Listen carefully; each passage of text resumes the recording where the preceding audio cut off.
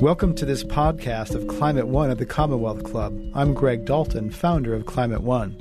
Climate One brings together thought leaders from around the world to advance solutions to global warming. The Commonwealth Club is a nonprofit, nonpartisan forum open to the public. Join us online at commonwealthclub.org.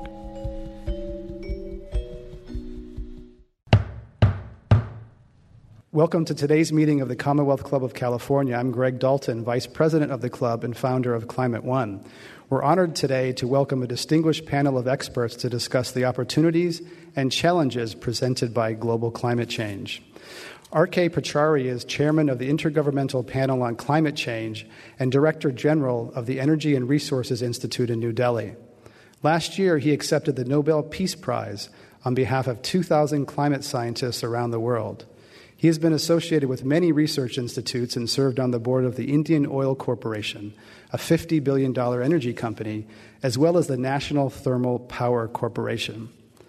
Mary Nichols is chair of the California Air Resources Board, the primary state agency charged with cutting the emission of greenhouse gases. California Governor Schwarzenegger appointed her to that position in 2007. Mary also headed the agency under Governor Jerry Brown from 1978 to 1983. During the Clinton administration, Mary was an assistant administrator of the U.S. Environmental Protection Agency.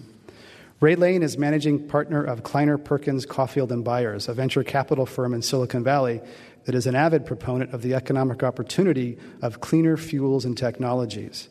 Kleiner Perkins has committed $1 billion to clean tech startups.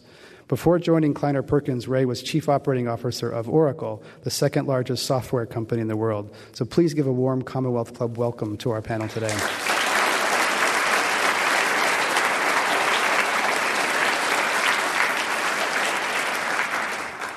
Dr. Pachauri, I'd like to begin with you on the scientific point. According to the current scientific consensus, how much does the world need to cut carbon emissions, and how quickly are we, as some scientists say, approaching a tipping point beyond which devastating climate changes will be unavoidable? Thank you very much. Firstly, let me acknowledge this opportunity to speak to such a distinguished audience, and thank you for inviting me. Well, I think the extent to which we need to cut emissions of greenhouse gases needs to be determined on the basis of where we want to stabilize the Earth's climate. Just to give you an indication, if we want to stabilize temperature increase to no more than 2 to 2.4 degrees Celsius, we would then have to necessarily ensure that the emissions of greenhouse gases must start declining by 2015. So that gives us only 7 years. And the extent to which we should reduce them, well, if we look at, say, the period 2020, the overall reduction that would be required would be 25 to 40%. If we look at the year 2050, it'll have to be anywhere from 50 to 85%. But these are figures that are based on the assessment that's been carried out currently. It's entirely possible that with emerging new knowledge and evidence, we find that the impacts of climate change are going to be far worse than what we had anticipated earlier. And if I could voice an opinion, which is purely a personal opinion, I think we find that clearly we are on a trend which seems to show an excess of the impacts, a more seriousness of the impacts than was estimated earlier. So that's the kind of perspective we have on the rate at which we need to cut emissions. I might also mention that the worst impacts of climate change will be felt among several communities that are already stressed in several respects. These are the poorest communities in the world, not necessarily in the developing countries, but also in the developed world. Look at what happened with Hurricane Katrina in the city of New Orleans. The worst affected and those who were left behind and suffered the most were the poorest of the residents of that city. So, I mean, that's just a broad indication of what is required to be done with a sense of urgency. Let me just end by saying that I'm really very appreciative of what's being done in California, and I'd like to compliment Mary for what she has produced in terms of this scoping plan and the leadership of the state under Governor Schwarzenegger. Thank you. So, Mary, California has a plan to reduce emissions, and you mentioned the scoping plan. A lot of people don't know what that is. So you can tell us, what is the scoping plan, and where is California fitting into what Dr. Pachauri says we need to do? Well, actually, what we've published is a draft scoping plan because it's the work of the government, the state of California, with a lot of input from stakeholders. We spent almost a year gathering information from other agencies, from the business community, from environmental organizations, environmental justice, advocacy groups, local governments, but our work isn't done. So what we've presented is our best recommendation for how the state could meet the legislative mandate of a law called AB 32, the California Global Warming Solutions Act, that was passed in 2006. And I think we owe a tremendous debt of gratitude to the California legislature and to Governor Schwarzenegger for having signed this bill, because at the time that it was passed, it was the first legally mandated cap on greenhouse gas emissions by any state in the country. And it is an ambitious cap. You can always try to compare exactly the burden that different areas have taken on, but I think it's important to remember that by saying that we would take our emissions back to 1990 levels by 2020, what California agreed to do was to impose upon itself a 30% reduction in greenhouse gas emissions over business as usual.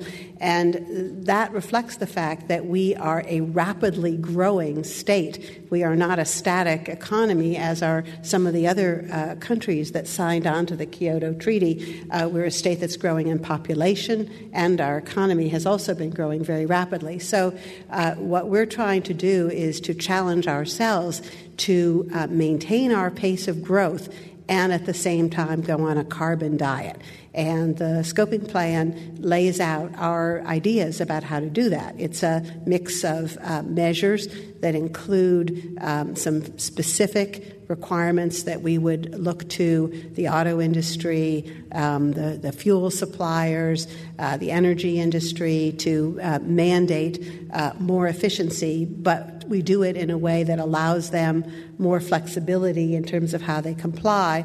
And then we also add to that mix something new, which is a cap on emissions with permits that would be allocated to most sectors of our economy, and then there would be the ability to trade. But we are specifically saying that we wish to set up this system to be as broad-based as possible, starting with the Western Climate Initiative, which is an alliance of 7 states and 2 Canadian provinces, but we hope very rapidly transitioning into a national program and one where we would be able to link up with other economies of the world, because the way we're going to get the most reductions at the least cost and do it in a way that's the most appealing to people is if we can engage as much of our world as possible in this effort.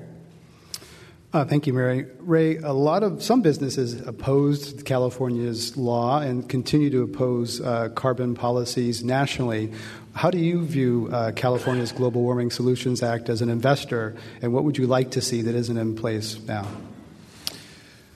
I remember, I think it was 3 or 4 years ago, we pulled together a small network of leaders who had done a lot of work, studies in the green tech field, as we were starting to become very interested in allocating funds toward green tech companies, which today we have about 40 investments in new technologies in the area. And we didn't know what AB 32 was. And I remember in a group that included Fred Krupp and Hal Harvey, and I think it was Bob Epstein, who basically stood up and said, the single thing we could do. These are environmental leaders, right? Environmentalists. The single thing we could do to influence the shot heard around the world would be to get behind AB 32 and for business people to go to Sacramento and help that side of the aisle to come around to that it's good for business.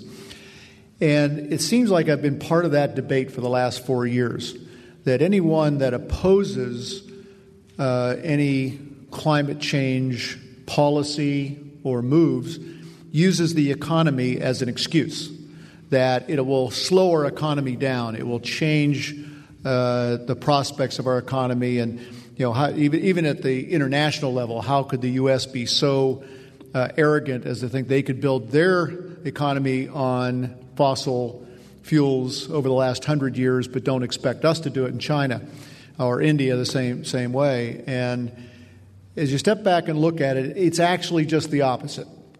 That investment in new technology that turns out to be very high-growing businesses that come from that technology, just like a lot of other Silicon Valley or Southern California industries. Look at the number of industries this state has created, from aerospace to biotech to semiconductors to internet-based software. It's a long, long list. Making movies. And I think this is going to be an industry very similar, where it produces high growth rates in terms of number of jobs, and we will be the innovation for the rest of the world.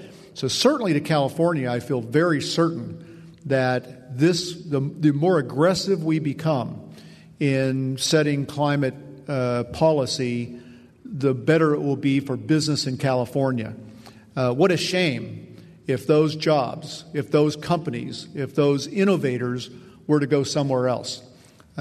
We have Silicon Valley today. We have other regions of California today that have come from the similar roots. And I think we'll look back in 20 years and say we created an entire new industry which has a number of jobs in GDP.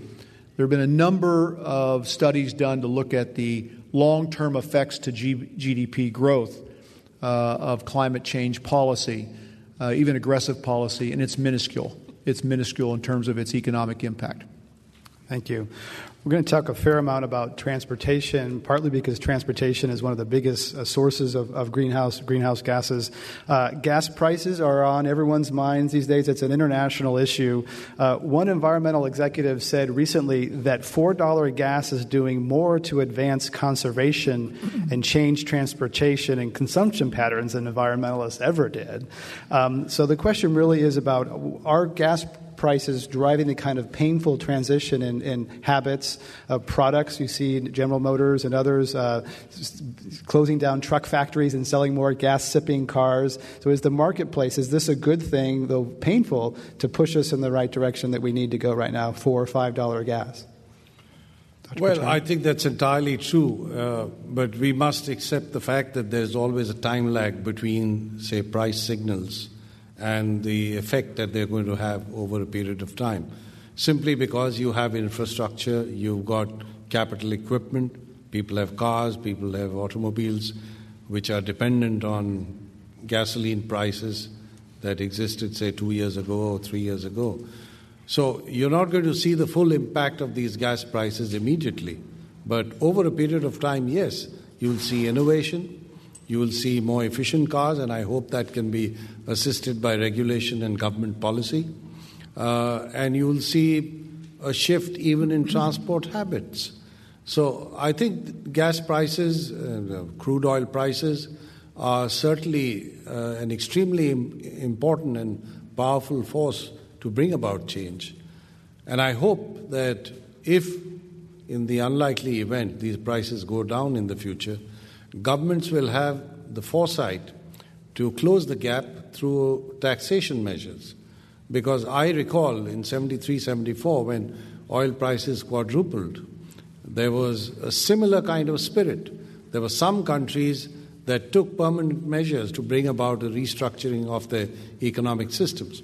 But when oil prices crashed in 1985, then, it was business as usual, and people abandoned research and development. Incidentally, just one fact. 1985, I published a book on the global political economy of global energy, which focused on oil prices, and I predicted that they'd go even higher. And I was totally wrong. My only consolation was that I wasn't the only one that was wrong. So in 1985, when oil prices crashed, and so did the sales of my book, we suddenly entered a different era altogether. And, people just went about their way. And all the gas-guzzling SUVs and Hummers came much after that. Mary, are gas prices helping you?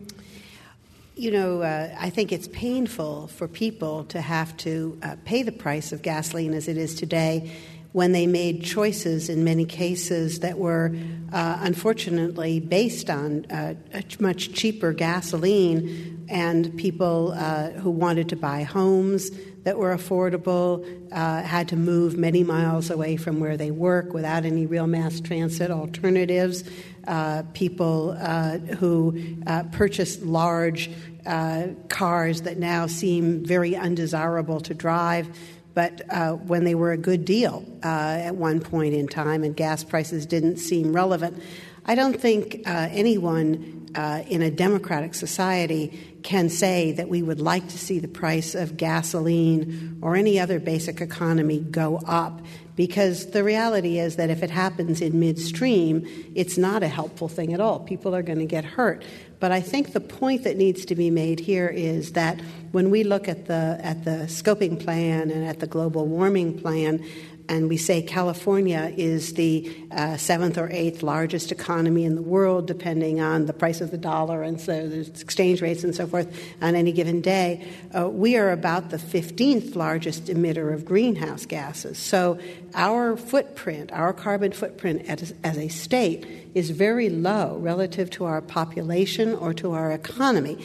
And there are two very important reasons for that, because we're a big state and we drive a lot. But we buy more fuel-efficient cars, in part because people here are interested in innovation, and in part because we've had strong air quality regulations over the years that have made the cars more efficient than what's purchased in other parts of the country. And another is that years ago, at the behest of environmental organizations, our public utilities regulatory commissions decoupled electricity prices from the amount that the utilities sell. So we were the first place in the country where electric utilities no longer had to sell more of their product in order to make a profit. This has made a huge difference in our ability to invest in energy efficiency and make our economy more resilient and more able to withstand price shocks, such as the recent run-up in the price of gasoline. But we do have farther to go, and we just need to use some of the same kinds of tools as we go forward.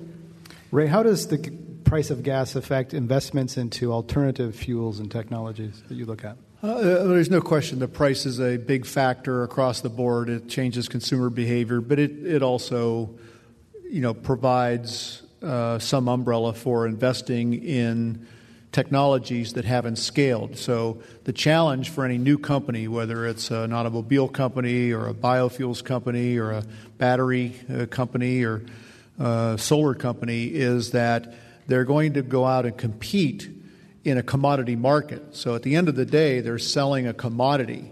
Would you pay for electrons that come out of a plug in your house, or what you pay for fuel is basically undifferentiated, despite, you see some ads that Chevron has Techron in their gas, and, Shell has V-Power, and, it's at the end of the day a commodity.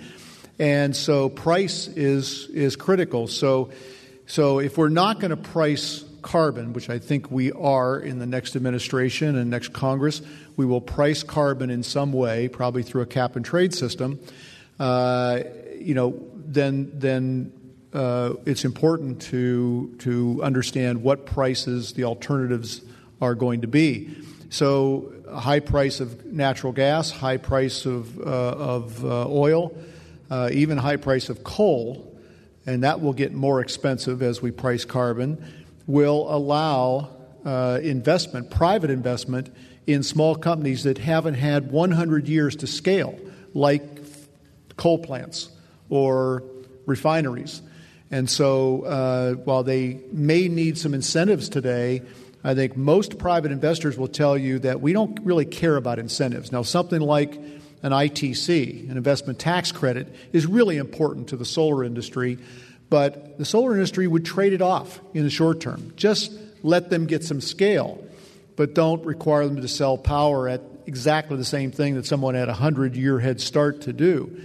I've invested in 3 car companies, and one car company that's in Southern California, Fisker Automotive, I can see for the first time that this company in 5 years, I'll make this prediction, could have a market cap higher than General Motors. I just saw today. That's phenomenal. General Motors is at a 53-year low of $7 billion. Yeah. First Solar, which is a thin-film solar manufacturer, has a $25 billion market cap.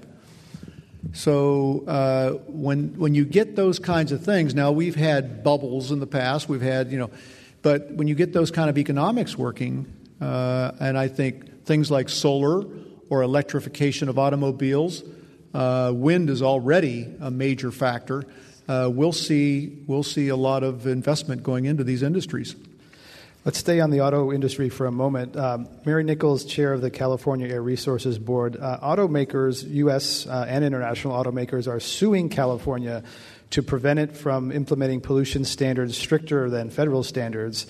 California has countersued. How do you think this will play out in January when there's a new presidential administration? And will the California standard eventually become a national standard on tailpipe emissions? Well, as far as our fight with the auto companies and the U.S. EPA is concerned, that will come to an end after the November elections. Both presidential candidates have clearly pledged that they will give California our waiver. And so we will be able to proceed with our emission standards here that limit greenhouse gases from vehicles. But, those standards are just a start. They're better than where we are today. But we need to make major breakthroughs along the lines of the kinds of things that Ray was talking about. By the 2030 time frame, every new car sold in California ought to be a plug-in vehicle or a fuel cell vehicle. And we're not going to get there without a combination of standards. We need the federal government to be in this and not just to be doing it as California alone. We're an important market. We're a big market. And because Californians have always been willing to try out new kinds of vehicles, the auto companies are willing to locate their design facilities here to test out new types of things like the little fleets that even GM, I shouldn't say even GM is actually a leader in this area of fuel cell vehicles, are actually trying them out in Hollywood because they know that that's where they'll get seen and the buzz will come and maybe they'll have a Prius on their hands. And I hope they do, sincerely. But it's going to take a combination of both market mechanisms and strong standards to get there. And for that, we need the federal government, too. I think we should all be very proud of California's tough stance here, because in the end, what happens is, as California goes in the transportation business with emissions controls, so goes the car industry. So they know that California is by far the largest car market, and if they end up agreeing with and need to build vehicles for the California markets and California emission controls, then they will build them for the whole country that way too. It makes no sense to have two standards. While U.S. automakers are moving slowly away from petroleum, and we had actually the chairman of General Motors in this room last month talking about moving to different types of fuels. Dr. Pachauri, in the developing world, auto companies are building and investing more in factories for internal combustion powered vehicles. There's 2 new factories, billion-dollar factories announced in India this month. So is there a chance that, and once those get built, there'll be a sort of constituency in those countries for jobs and investment? Is India going to go down the same internal combustion road, or is there a chance that they might come on with cleaner cars? Well, I hope they don't go down the same road, because I think that's the road to ruin of society. Let's face it, I think the auto industry in this country has been somewhat myopic. I'm on the International Advisory Board of Toyota Motor Company, and I won't go into any specific discussion about what they're doing. But I've been deeply impressed with the kind of vision that they have. they're looking 50 years ahead. And they're experimenting with all kinds of solutions that I think may make sense much earlier than 50 years. Now, in the case of India, I'm afraid our aspirations, even of the poorest sections of society, are driven by what they see as the good life in the developed world. And this is an opportunity where everybody is jumping in. It's an unsaturated and expanding market. So if you produce cars at $2,500 a piece, as Mr. Tata is planning to do, and I've crossed swords with him publicly on this, and I said I wish he was spending the same resources in creating public transport solutions rather than small cars. But, it's extremely popular. How do you ensure that the public decides that they're going to buy cars that are cleaner but more expensive? For them to get 4 wheels at $2,500 in a country which is basically poor is very, very attractive.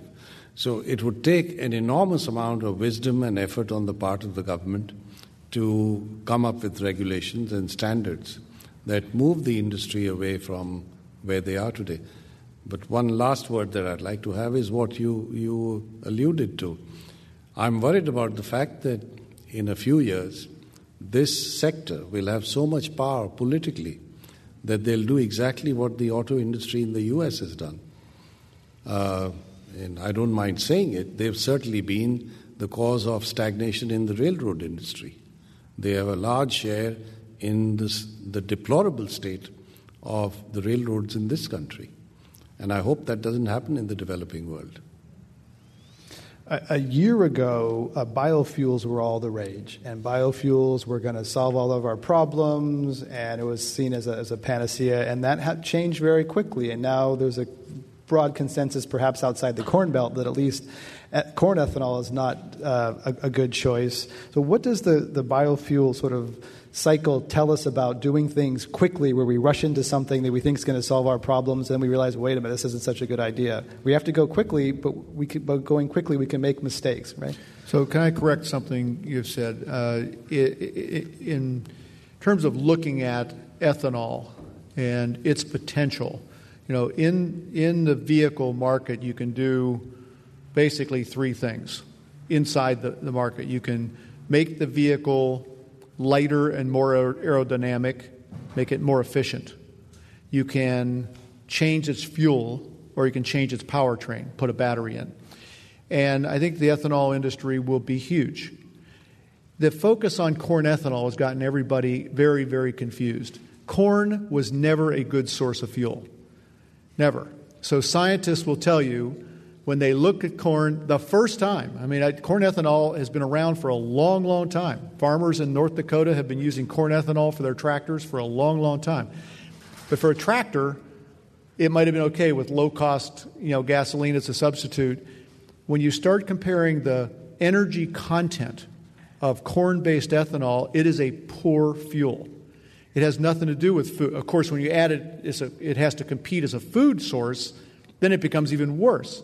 But it was never, so it's a fool's errand for those that were investing in corn ethanol 5-6 years ago. Even when the stocks were running up like crazy because the president was passing laws and, to consume ethanol. It was never going to be, versus alternatives like cellulosic stocks and even improved plants that could be much higher yields. And I'm talking about 8 to 10, 15 times the energy output of corn. So it was never a good idea, but ethanol is a very good idea. If I could just jump in on that also. Sorry, Mary, I just want to say one more thing. So we can talk about electric cars, and I'm a big proponent of electric cars, and I think we'll see tens of thousands of electric cars sold in the next number of years. If you change the fuel, you affect 1 billion cars. And so it just has to be well thought out, the right ethanol. I agree with that. I just wanted to say that corn ethanol is a product of government policy. It was a farm policy more than it was a fuel policy. It was a product in search of a solution. And at the national level, the number of states that were promoting that particular policy outweighed the number of states that opposed it. California has always been on the other side of that issue. We've been in favor, not because we were anti-corn or anti-farm, but because we believed in a performance-based approach to these things. Figure out what the problem is, and then let the market come up with the right solution. I think it's important to say that one of the things about doing climate policy is that it requires us to think in a life cycle way about products that we've never had to really think about before. So in California, when the governor issued an executive order mandating us to develop a low-carbon fuel standard, it specifically required us to do a full fuel cycle analysis of the carbon, which means everything from the way it's grown to the way it's used to the way it's disposed of. And these kinds of analyses are taxing some of the brightest minds right now in the university to come up with the right metrics or the right tools to use. But if we're going to make the kind of big investments that it takes to change over the whole fuel supply from this huge investment that we have now in petroleum, we're going to have to do that. Well, let me just say a word on this. I think the corn-based ethanol conversion is really a very soft option. It really is something that was done as a measure of expediency and doesn't represent good policy at all. Similarly, in some developing countries, there's this effort to convert palm oil on a large scale to fuels. And that's causing havoc. People are clearing forests to produce palm oil.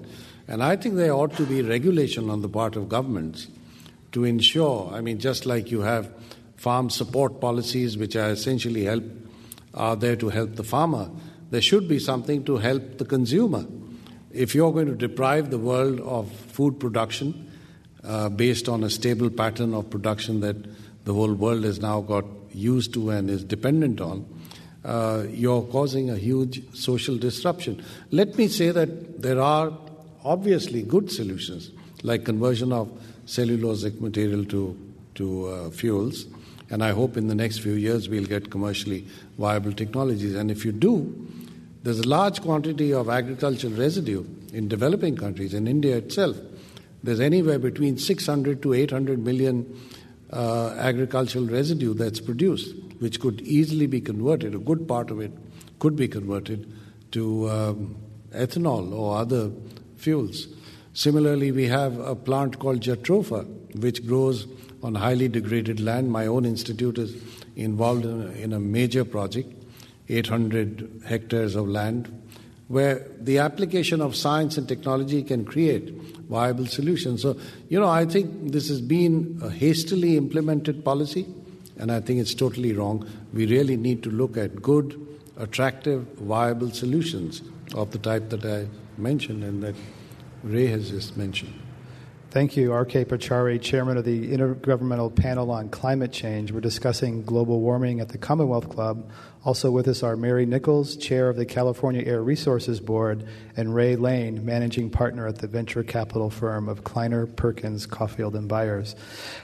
There is, as always, an elephant and a dragon in the room, and I'd like to address that. A few weeks ago, we had Fareed Zakaria from Newsweek was here with us, and he said that the combined CO2 emissions from the 850 new coal-fired plants that India and China are putting online between now and 2012 is 5 times the total savings of the Kyoto Accords. And this is a quote. So you can put all those curly light bulbs in and drive all the Priuses you want. India just ate that for breakfast, and China will eat the next round of conservation for lunch. So what do we do about India and China? Well, I think it's a serious challenge, and I would say it's not a challenge only for India and China.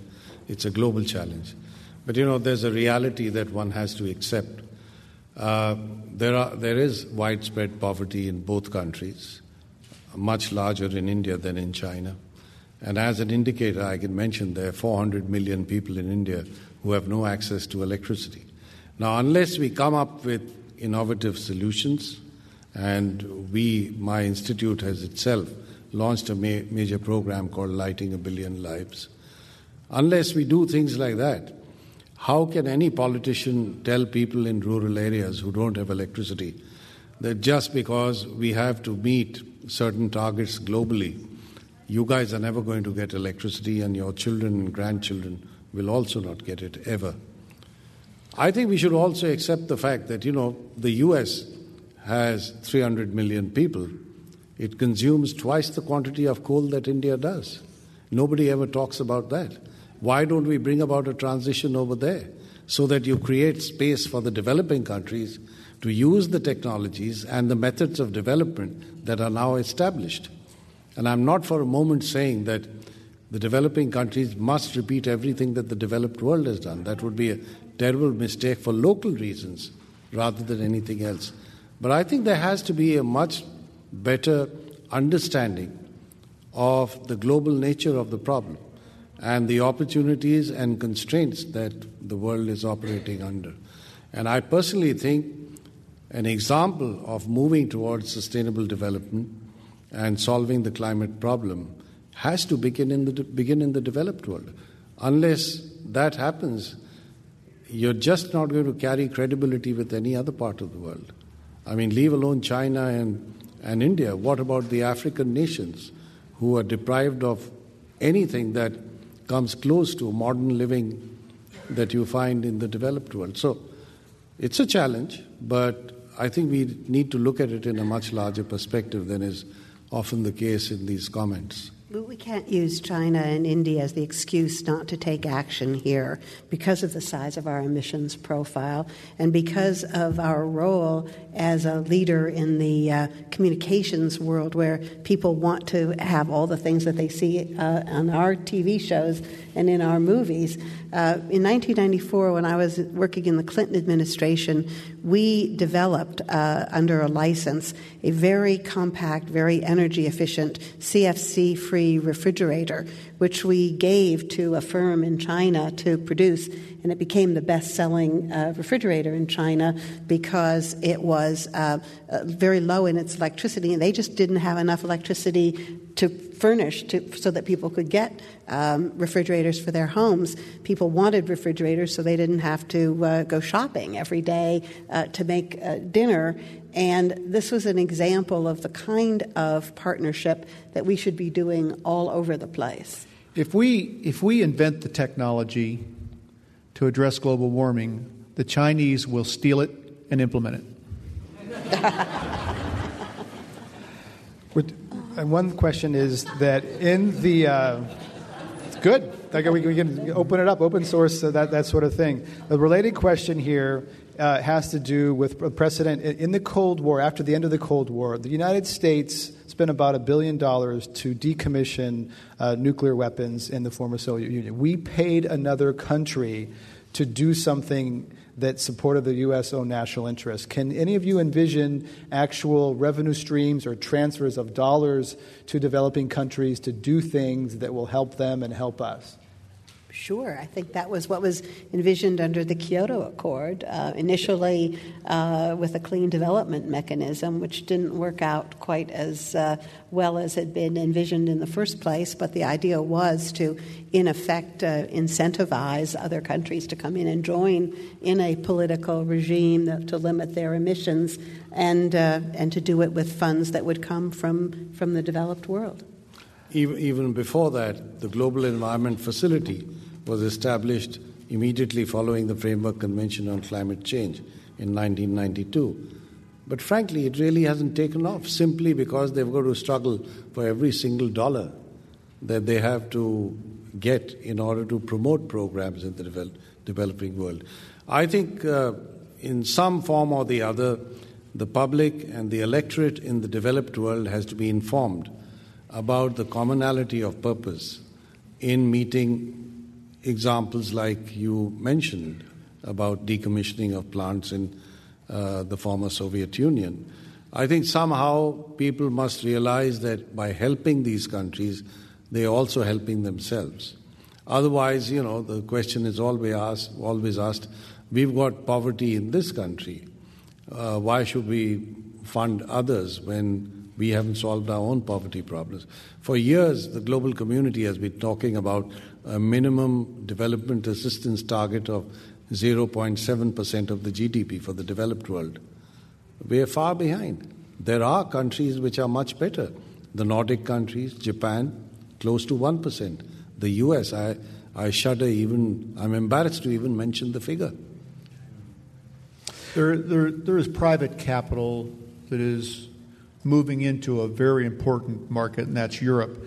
Europe has great technology, great research universities, great technology, and in many areas like biofuels, solar, they know more than we do. I mean, but there's no venture capital. It's a tiny industry. So we're seeing venture capital start to move to Europe. And you think about prior industries like software, there's one software company, SAP. So we're seeing venture capital move to Europe that will help fund entrepreneurs. They're kind of different type of entrepreneurs, but I think this will help bring lead researchers and bring entrepreneurs kind of out. Today, they go to a commercial bank. I have an idea. What assets do you have? Well, sorry. And so there's no risk capital in that society where there's really a lot going on in this area.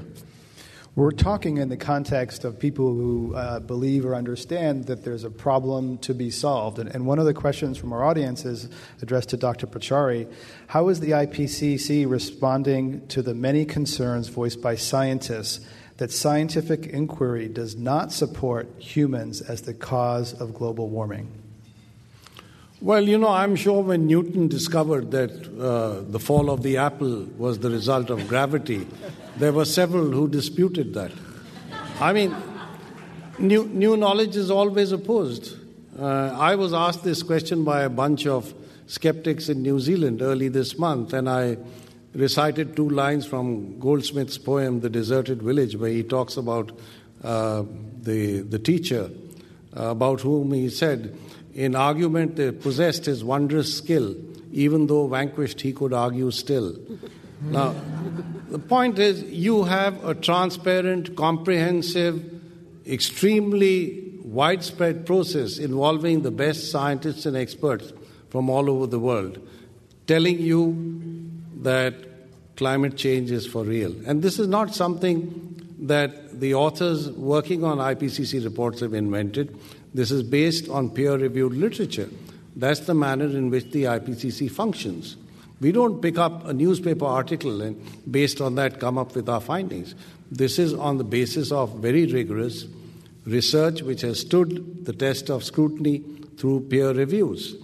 Now, if despite that there are people who believe that human beings are not responsible, well, I wish them luck. I suppose they would at some stage become part of history like the Flat Earth Society. There is one that exists even today, and these gentlemen and ladies, if there are any among them, ladies are generally smarter in these respects, they get together once a year and try to convince each other that the earth is still flat. I suppose we'll still have Tom a few Friedman says it is. He's making a lot of money telling us that it is. That's true. This reminds me, though, of the science debates that have surrounded our efforts to deal with the health effects of air pollution for many years. And every time the government has tried to move forward in a policy that caused some change, there's always been an immediate uprise in the skepticism, whether it was cigarettes and tobacco or whether it was the diesel particulate or toxic air contaminants. And there's no doubt that whenever people are asked to do something that may involve change, we suddenly begin to be a lot more skeptical about the science. But it seems to me, and I am convinced by the science, but it seems to me that most of what we're talking about asking people to do, to take the precautions that need to be taken to stop the growth in emissions of greenhouse gases, are things that they should be doing anyway for other reasons. The co-benefits, as we like to call them, from the perspective of health, of air pollution, of green technologies, of jobs, whatever it is, these things in and of themselves would justify the measures that we're talking about in California. Thank you to Mary Nichols, Chair of the California Air Resources Board. We're discussing global warming at the Commonwealth Club. Also with us are R.K. Pachari, Chairman of the Intergovernmental Panel on Climate Change, and Ray Lane with Kleiner Perkins, Caulfield and Byers. Dr. Pachari, we have a question about, in light of James Hansen's latest research about 350 parts per million as the target atmospheric CO2, might the IPCC adopt a more active role leading into the Copenhagen talks? And generally, are we doing enough fast enough if Dr. Hansen is right? Well, the IPCC doesn't do anything that's policy prescriptive. Our assessment is always policy relevant. We look at the choices, we look at the implications of those choices. What we are trying to do towards action that leads to a good agreement in Copenhagen is to disseminate the findings of the IPCC Fourth Assessment Report. And this is one of the reasons why I'm traveling like crazy. My distinguished colleague from the IPCC, Dr. Stephen Schneider, I believe is traveling to Tokyo tomorrow. All of us are busy in spreading the message. And I think it's for the negotiating community and those who are responsible for arriving at this agreement to pick up the options that are there in the Fourth Assessment Report of the IPCC. And Jim Hansen's voice is a very powerful and a very influential one. I'm sure that would also have a major impact in influencing the outcome that we get in Copenhagen. Another question from the audience: how do we build a movement to change values and behavior, moving people from awareness to action quickly to adapt to the rapid change we are experiencing? How do we build a movement? I think, again, it has to be part of a major effort involving the media. And I think some of us have to voice opinions, views based on facts and scientific analysis that represent thinking out of the box. And I think the time is ripe to do that. I would even go to the extent of saying that people must accept the need for bringing about a change in lifestyles. I make myself unpopular in several places by saying that people should eat much less meat. And my argument for that is that you'll be healthier and so would the planet. So I think we somehow have to package messages on what people can do in their own personal lives. If we translate the findings of science into something that can be carried out by people on their own, I think it will have an influence. Behavioral change is very difficult to achieve, and especially a widespread consumer adoption. New technology can do it, but it takes a decade. But the only technology I've seen adopted faster than a decade was a fax machine in Japan. But most technology takes over a decade to get fully adopted. So you have new technology, you have prices, like we have going on with gas prices today. You certainly have education and Vice President Gore's Alliance Association that's now funded with $300 million ads to educate about climate change. And I think the most powerful would be those of us that grew up in the 60s understand the power of generational movements. And I think we're going to see that. I think we're going to see it occur with climate change if we don't take action soon enough.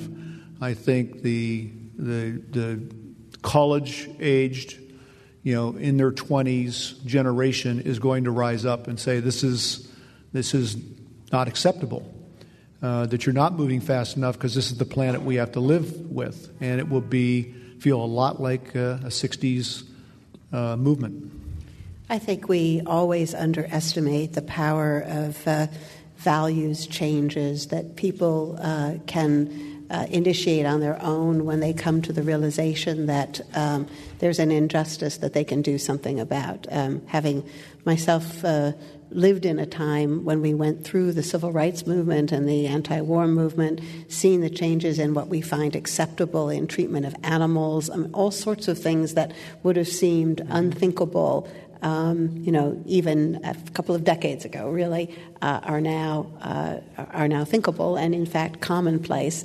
So I don't think we should feel discouraged about the ability, when people understand that something is a problem that they can do something about, to mobilize that kind of action. It would be wonderful. The numbers, I have not seen them published, but if you just take Dr. Pachauri's suggestion that everybody stops eating meat, seems an easy thing, actually, doesn't it? There are alternatives. There are plenty of other things to eat. That would have, what's an estimate? Everybody on the planet stops eating meat. What happens? Problem solved? Well, I have some numbers. I'm sorry I don't have them right here, but it's pretty substantial. Yeah. Just to give you an example, one number that I've seen is that if everyone ate 20% less meat in the United States, it would be like everyone switching to an SUV. That's the equivalence. Switching to... Away from an SUV? Yeah, switching to an electric vehicle. What am I saying? No, not to an electric. Like switching to a hybrid. Yeah. Not an SUV. I'm sorry, I'm just had a long day. But that's hard to understand for average consumers to say, why does meat have anything to do with it? What is the life cycle that makes meat, the poultry industry and the beef industry, probably the most guilty industry on the planet for carbon emissions? Spin that out a little bit. Why is it because of the petroleum for fertilizer that goes into, elaborate how refrigeration, because the entire beef cycle, firstly you've got to clear forests to create pasture land. Then the whole process by which you produce beef is transported often to other countries under refrigeration. You've got food miles involved in this and refrigeration miles. And then it goes to warehouses, it goes to retail outlets, and then people store it in their freezers in their homes. So if you were to account for all the emissions of carbon dioxide resulting from this cycle, it's enormous. And the electricity that goes into food production for the beef and the methane that comes out of the beef when it's alive. We have a number of questions that have to do with land use, whether there'll be a migration from into cities, why isn't there more talk about high-speed rail, and a whole host of questions about sort of the way we use land and whether there's going to be a migration into cities as required of this. So let's talk about those issues of rail and land use. Well, I think there are different patterns in different parts of the world. I mean, if you look at Japan, a very compact land area where you have high density of population. Despite that, they have a large area under green cover. Now, over there, it's certainly much easier to depend on public transport.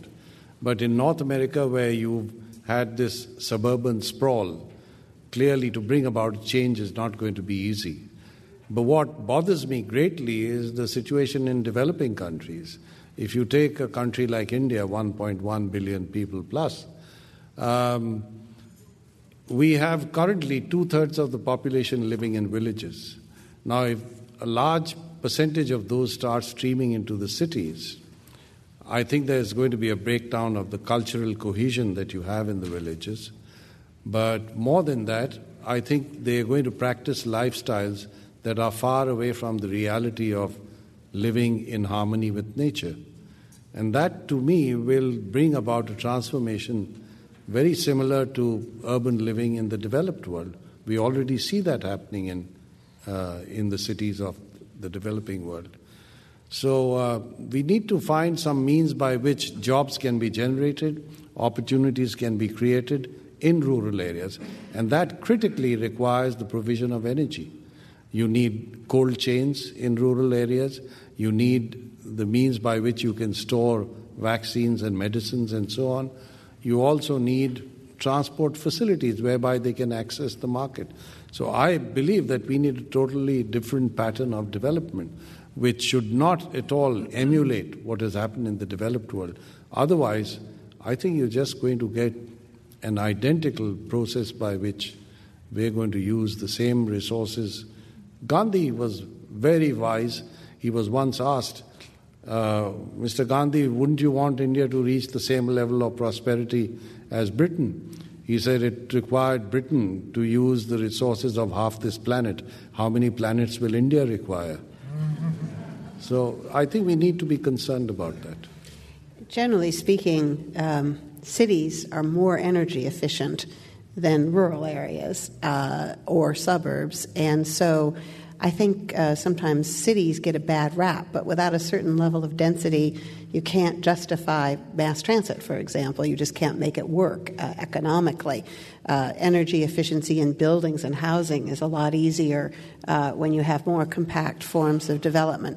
But, of course, there's a right size to things. At a certain point, cities can become so enormous that there's no cohesiveness socially, and you have other social ills that spread as well. So knowing exactly what's right is not something that's very easy to do, at least not by people who would try to impose those kinds of solutions. But I do think it's worth noting that, in our society, when people get the opportunity, when they get education, when they get mobility, they generally choose to move to more urban areas. And part of that is because of the difficulty of making a sustainable living in a more rural place. So without a doubt, we have to have policies that reward people for doing things with forests and agricultural land that raise crops sustainably and that make it possible for us to store carbon. Since carbon is going to be our metric for everything, there are practices for forestry and for farming that will help reduce the overall emissions of carbon and store carbon. And I think we need to be looking at those for all sorts of other reasons, just to have green space on our planet and in our state. This is an opportunity that most Americans don't understand. We have 18 cities over 10 million in population today. The forecast is we'll have hundreds of cities over 10 million in population in the next 50 years. So we're going to create whole cities that are huge. And if we don't create them the right way, don't build them the way our cities in America and Europe are, create them in a wholly new way with building standards and transportation systems and new energy, like Masdar is doing today in the Middle East. But those cities have got to be built. And in America, we won't see those cities in that. We may have one, go over 10 million, but we won't see that happen in the U.S. It's going to happen in South America. It's going to happen in Asia and the Middle East. Well, let me just give you an example. 3 weeks ago, I was in Brazil, and I spent less than a day in Sao Paulo and then went to Brasilia. And my hosts over there had packed my entire day with a number of interviews and meetings and TV shows and so on. And how do you think I traveled from one place to the other? Helicopter. And the hotel roof had a helipad. Every other place I went to had a helipad. And here I was being flown over the city. And they said that's the only way we can pack in all this. Otherwise, it'll take you 2 hours to move from one place to the other. This is the way Beijing is going today. I mean, I first went to Beijing in 1981. It's a totally different place. It's totally different planet. Yeah. It's went the wrong direction. Yeah. We're getting toward the end, so I'm going to try to bundle some questions to try to get as many audience questions in as possible. Number of questions about cap and trade versus a carbon tax, and on cap and trade, which seems to be the way that the state and the country is going. Questions such as, why shouldn't carbon credits be equally distributed to all citizens instead of just big companies? Should early action be rewarded? That is, companies that have cleaned up their act, should they get some kind of benefit compared to companies that are laggards? So let's talk about rewarding early action and the individual role in cap and trade. Come on. So I think many of us think that a tax is more efficient, but it ain't going to happen. It's America, and so cap and trade probably will happen. It's market-based if it's done fairly. Early movement should be rewarded if it can be measured. But cap and trade system will be. Thank goodness others have gone through the education process of building cap and trade systems, and we should have a cap and trade system or a carbon pricing mechanism in this country, and we should do it as fast as possible. The carbon allowances under a cap and trade system don't need to be given away. They can be auctioned, and that's the preference that we've expressed. We haven't designed the program yet because we're working with the partners to do this, but I think everyone agrees that you need to try to get to an auction, which is in a sense the same thing as a carbon tax, because you reap the revenue and the benefit comes to the public and doesn't just stay with the entity that's doing the emitting. There's even a proposal out there that has some interesting support from the far right and the far left for a cap and dividend program in which the revenues from the sale of the allowances would be distributed on a per capita basis to every person in the society, rather than government creating the programs and deciding how best to expend the money. Just write a check to every person. That's what they do in Alaska with their oil tax. I don't necessarily recommend that as a policy, but it's worth thinking about, because we will generate, if we price carbon as we're talking about here, it will generate a lot of revenue, and good things should be done with it. Well, I think a price on carbon is absolutely essential to get us moving in the right direction. But I think this would also be achieved by a strong agreement at the international level. And I think companies already are assessing their opportunities, because if the world is going to move to a low-carbon future, then you better be there ahead of everybody else, because that's what is going to give you access to the markets of the future. And that's precisely why people like Jeff Immelt have launched the Eco-Imagination program, and other companies are also making investments. But I think incentives through the pricing mechanism can make an enormous difference in accelerating move in the right direction. Companies are on board with this. If you go into any large company today, what they want is certainty. They don't oppose pricing. But we need to be able to do long-term enough planning, which in the U.S. is probably 2 or 3 years, but maybe even thinking out further.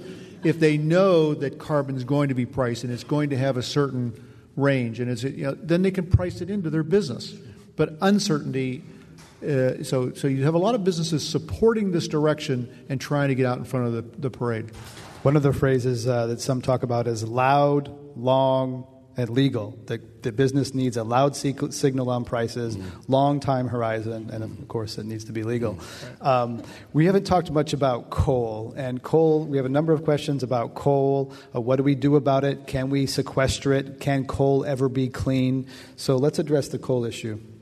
Well, the IPCC brought out a special report on carbon capture and storage. And I believe that if the world is serious about burning coal, then we have to develop that technology to a level where it's commercially viable. Unfortunately, not enough is being done in that area. In this country, you launched the Future Gen project to capture carbon dioxide. Then we killed it. And it's been killed, yeah, which is a shame. I think it raised a lot of hope and expectations. I believe that ultimately we'll have to come up with carbon capture and storage, because otherwise, burning of coal, where you've got a lot of capital and infrastructure already committed, is going to be a major source of emissions.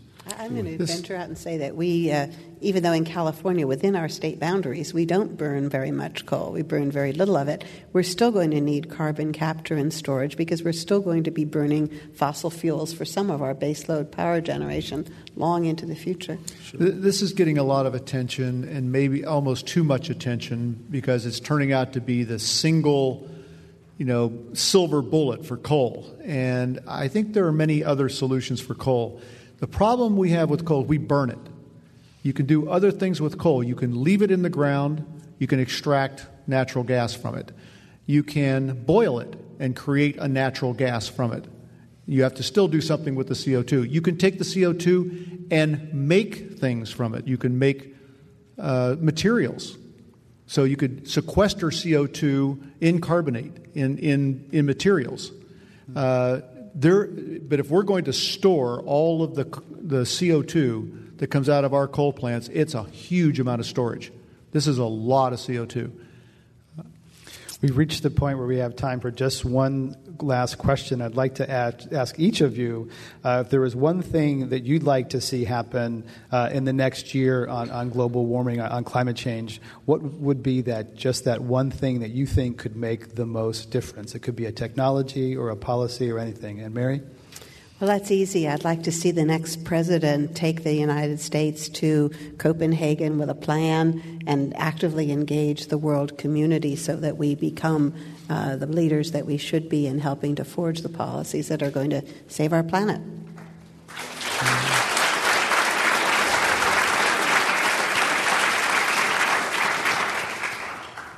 Well, go ahead.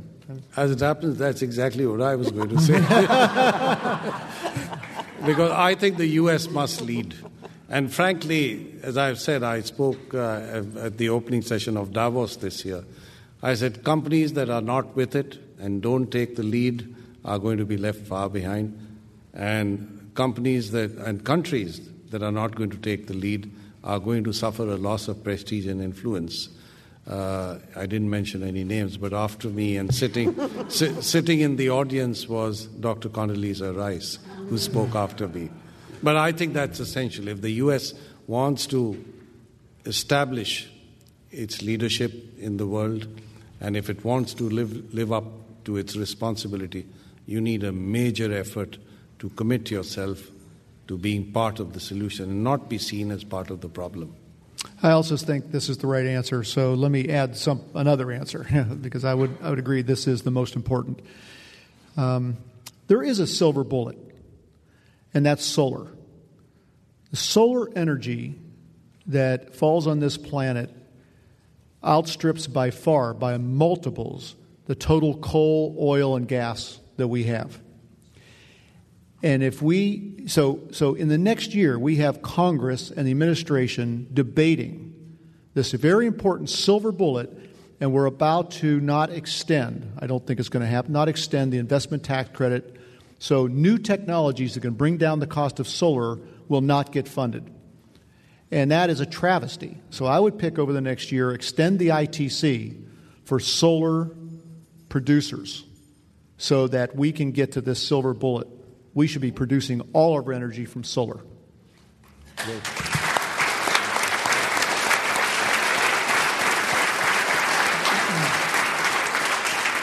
Thank you for mentioning the sun and ending on a bright note. And with that, we'll thank you, our panelists and the audience here, R.K. Pachauri, Chairman of the Intergovernmental Panel on Climate Change, Ray Lane, Managing Partner at the venture capital firm of Kleiner, Perkins, Caulfield & Byers, and Mary Nichols, Chair of the California Air Resources Board, for their comments here today at the Commonwealth Club. I'm Greg Dalton, and this meeting of the Commonwealth Club is now adjourned.